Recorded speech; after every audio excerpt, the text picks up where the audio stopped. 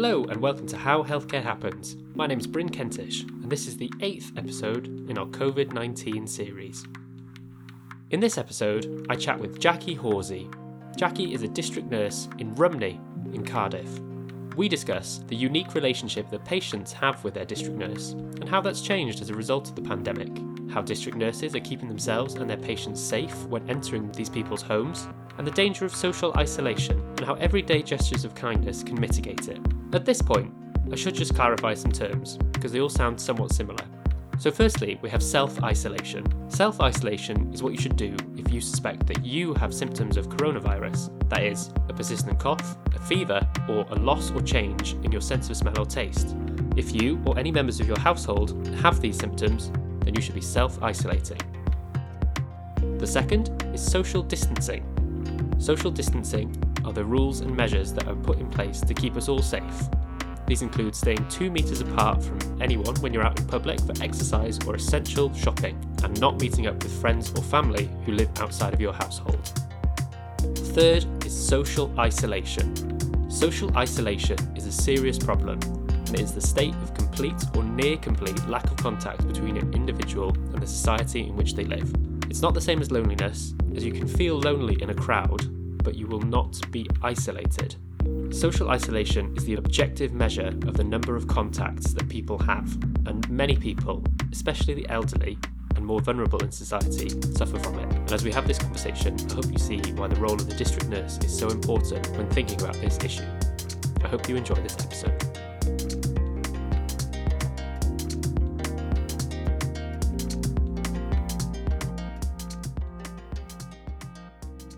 Hiya Jackie, thanks for agreeing to talk to me today. How are you? I'm good, thank you, Bryn. How are you? I'm fine. I suppose I should start this conversation by saying Happy International Nurses Day. I'm not sure if you're doing anything special to mark it or if it's just another normal day to you guys.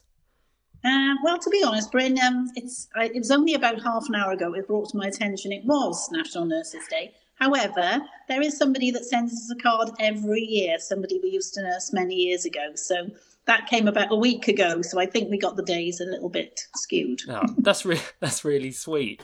And I suppose that is a great representation of just how much you mean to your patients, which we'll hear more about as we kind of go through this conversation. But I was wondering if you could get us started by introducing yourself and telling me a little bit about your role. Okay, my name's Jackie Horsey. I'm a district nurse sister working in the Rumney district nurse team in Cardiff. Our role is quite varied. We aim to provide high-level sort of nursing care in patients' homes, people that aren't able to get out of their homes to doctor's surgery. And it can be anything from wound care to palliative care, just giving medication, and just providing any sort of nursing care at home that we can do. Sometimes quite simple, sometimes more complex care in the home. Correct me if I'm wrong, but I kind of imagine the patients that you and your team would see would often be the more vulnerable, perhaps more elderly patients in our community. Is that correct, or is it just anyone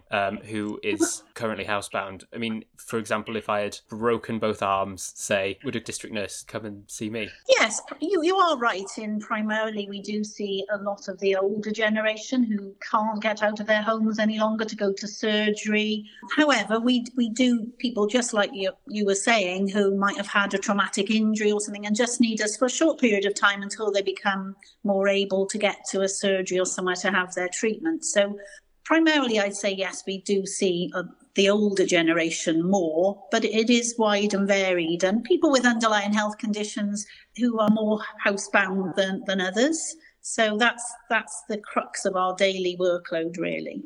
How has your workload changed as a result of COVID-19? Well, initially, I think when COVID first sort of became realised, we had to look at our caseload and sort of restrict those people we were seeing maybe more days to fewer calls. We've seen some of our patients we see for many years, but their families, because of COVID isolation, some people, their families were willing to take over their care. So our caseload changed primarily and got sort of fewer patients. However, then with COVID and other complications along the way, it has increased. So we've sort of prioritised our patient care. And also, we weren't sure initially how our staff reissue would be, how many of our staff would maybe fall ill to the virus. So it has changed quite dramatically. We've seen some people we were seeing for many years, we've lost either to families taking over or to COVID or other illnesses and complications. So that's been quite hard for us as a team to deal with emotionally, really. Yeah, I can imagine. I was wondering how the people that you see or saw regularly and those that you continue to see regularly, how they felt about allowing you into their homes, especially at the start of the pandemic? Well, that was also varied in as much as some people who were really watching every single thing about COVID, listening to everything, they were really quite cautious about having us in because they didn't want us potentially taking any virus into them. Whereas others sort of just didn't really understand the implications of it. So we had a real mixed variety. And from us professionally, obviously there was a lot of anxiety and anguish amongst staff. So a lot of staff were very anxious about going into people as well. So there was sort of a mixed balance. So you go into some people who really were very aware of social isolation and keeping you, at arm's length away, whereas other people wanted to hug you, as probably they always have done. And that sort of, it doesn't feel very good when you ask people you've seen for years if they could step back because we are in their home and asking them actually to keep away from us or distance themselves. So it's been quite a mixed response. And obviously, with all the protection and self-protection, we've always washed our hands. We always like to think we deliver a high level of care. However, our sort of self-awareness of hygiene and self-protection, primarily to protect the people we're visiting, but also ourselves, has been heightened. So we're probably washing our hands and cleaning our hands more than we were before. We're going in with masks and aprons on. So we feel that we can't show emotions because, as well as, a lot of communication is your facial expressions. So they can't see if you're smiling. They can't see, if we've had incidences where we go to people who have lost a relative and we question whether we show the empathy that normally we would because our face is hidden behind a mask. Yeah, for all its benefits and merits, and I'm obviously not saying that you shouldn't wear PPE, but for all of its protection, it does restrict the level of intimacy that you can have with your patients. It hides so many emotions that we don't naturally, we take for granted, don't we, that we're smiling or we're showing. Our eyes can show it, but behind sometimes a mask, it's much harder to see. So we've been fortunate enough to have, enough PPE and we've managed that well. But we do feel that you do hide behind your mask and your aprons and everything. You just feel you're just not as, probably as you say, a bit so personal with the people we visit. And you're keeping people at arm's length as much as you can and reduce the amount of time you're with people. So our aim really is to go in, deliver effective, high-level care, but to then leave, whereas maybe in the past, if time were allowed, you might stay and have a longer chat or something. But, we're very aware that to do the job and, maintain our safety, the patient's safety, and leave effectively, really. That was something that I wanted to ask about, is whether you think that an unintended consequence of the lockdown is that it's made those people in our society who are perhaps most vulnerable, especially to things like social isolation, whether it's made them perhaps more vulnerable and more isolated. I think, yes, that there is definitely an element of that. Bear in mind, some of the people we see, we are the only people they see. Previously, prior to lockdown, they might have seen family members a little more. They might have had even, people just dropping in, neighbours. They're not having that. So we go and we have noticed that people's mental health is affected by the fact that they're totally on their own with little interaction. So, we have noticed that people's mental health may be suffering because of the lack of contact with other people and being isolated. Some of them have expressed they're quite depressed that they're not seeing their friends and they're not able to go out and do the things that they normally would. So yes, that is definitely being seen. And which again highlights the importance of the role of the community and district nurse, that there is this constant in their lives. They have the routine of you visiting to look forward to almost. Yes, yeah, absolutely. As I said previously, that sometimes we are the only people in some of these people's lives. So they look forward to us. We become not only somebody in a nursing role, but a friend and somebody they can have a chat to or sit down and discuss what's on their mind. So yes, there is an element of that. And I know a lot of people who maybe we've reduced calls, they're really not very happy about that, because they do like that social interaction. So yeah, I think we are we become friends. We get to know the patient, we get to know their families in a lot of cases, and we are a good social interaction. I mean, some people we're visiting at the moment, we've actually done shopping for them and things like that, because they literally, a lot of people have families, but some people really don't, and you just think, well, as a human being, you can't see somebody left on their own with little in the cupboards and things. So yeah, it's not only affects them mentally. I think emotionally, it's been quite hard for myself and my colleagues as well. Just not being able to be as sort of in contact as we were previously. So today, the 12th of May, 2020. The chief exec of Cardiff and Vale UHB said that there have been over 450 COVID inpatients discharged from hospital in the region. And I was wondering if you and your colleagues, whether you'd visited any of these recovering patients, and if you were involved in their kind of rehabilitation back home after a discharge. Would that be something that you were involved in? Yes, we have actually. In fact, in the recent sort of 2 weeks, we've noticed our workload has increased, which quite a bit has been people who have been discharged post-COVID. And actually, it's quite encouraging, and it's really nice to see people who have been through it, because, obviously the press, everyone watches everything, and it's so negative. But we're visiting people who have been through COVID, in some cases, been in intensive care for some significant time, and they've gone home and they're recovering. They're well on the road to recovery, and we're just going in as a little bit of support, maybe a dressing or something. And that's really encouraging for us to see that. So yes, we are seeing definitely more people who have been discharged post-COVID.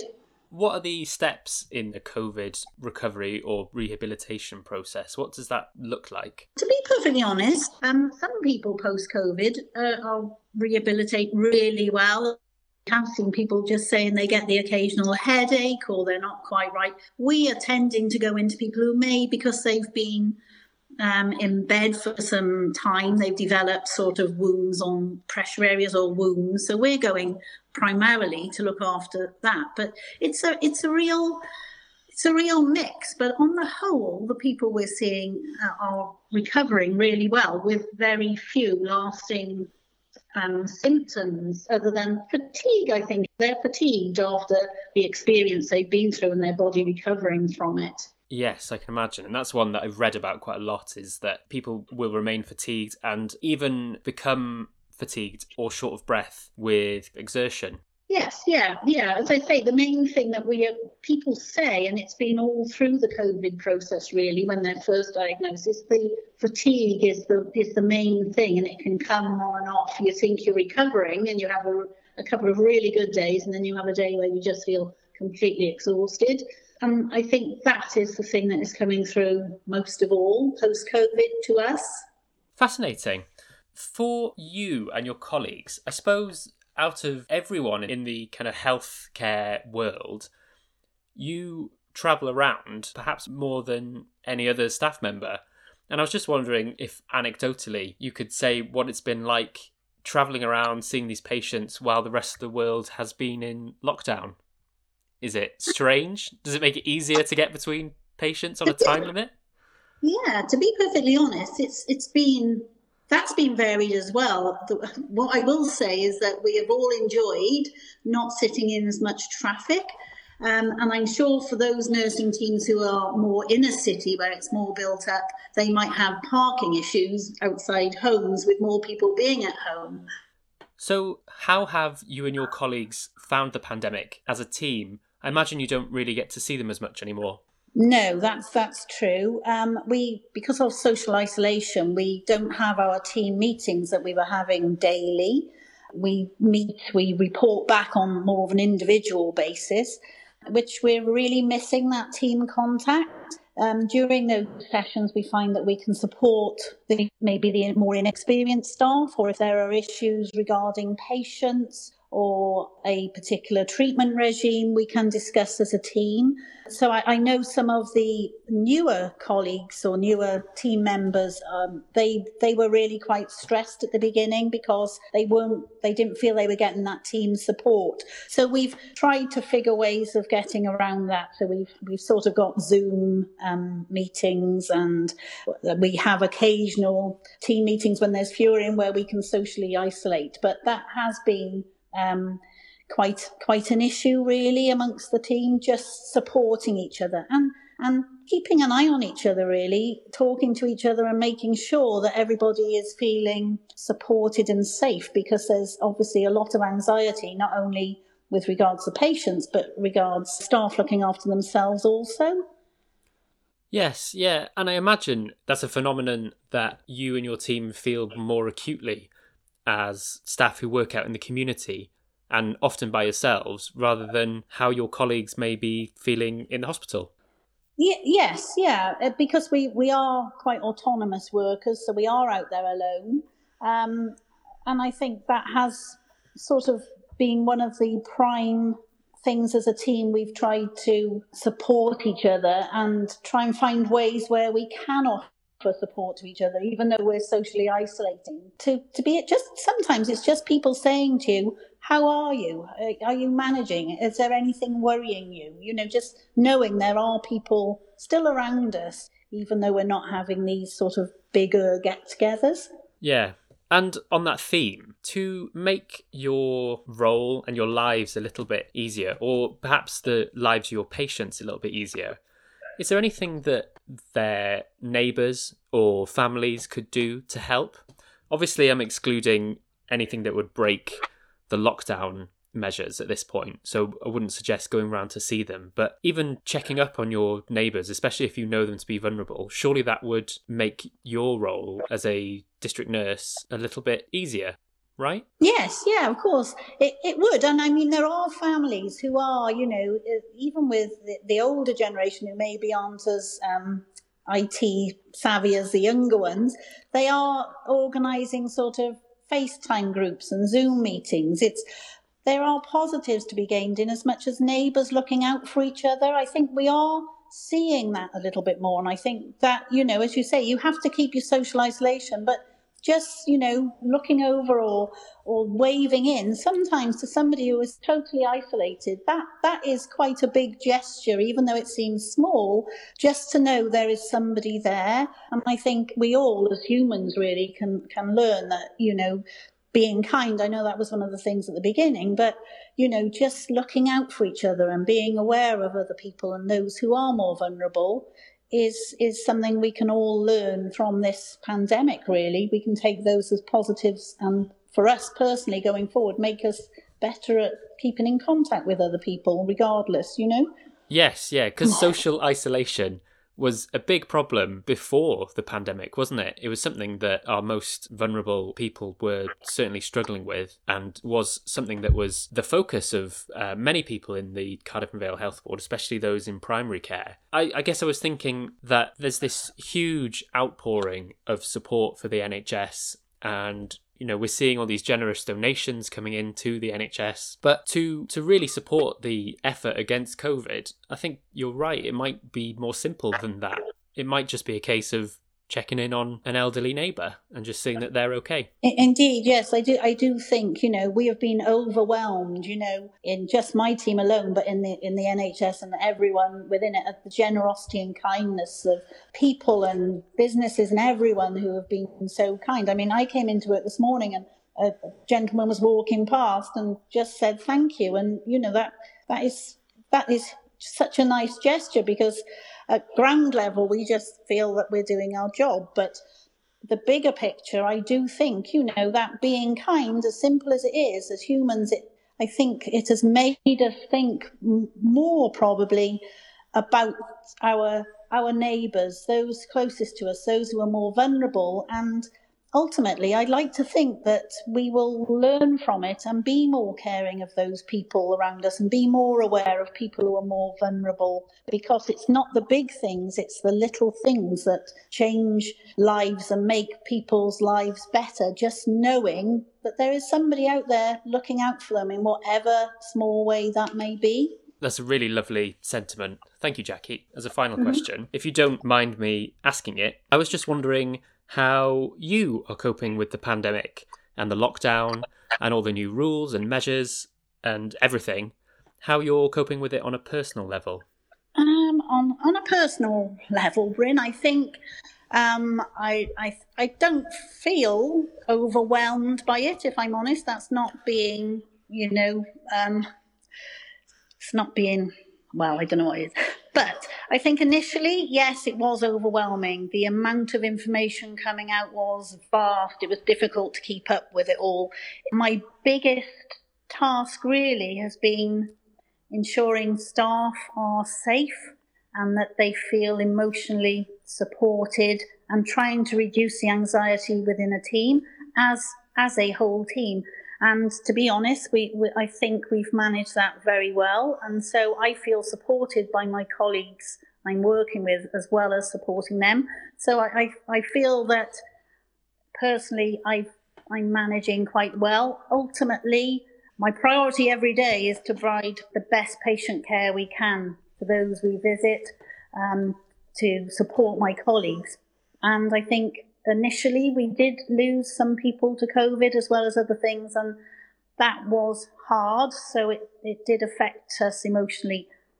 However, we have seen that flatten, and I think we've all managed with it. We've all supported each other, and we are coping quite well, and hopefully we'll come out of this as better people.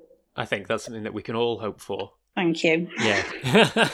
Well, thanks again, Jackie. Thank you for taking time out of your, incredibly busy schedule to chat with me. I hope you enjoy the rest of the day and take some time to celebrate International Nurses Day and all the great work that you do in whatever form that takes. Thank you very much, Bryn. Thanks for your time too.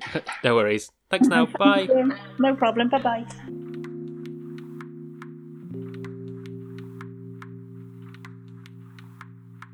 Thanks again to Jackie Horsey, a district nurse in the Rumney area of Cardiff. In the next episode, I chat with Joanne Brandon. Jo is the Director of Communications and Engagement for Cardiff and Vale University Health Board, and she's also my director. Until next time, my name's Bryn Kentish, and this was How Healthcare Happens.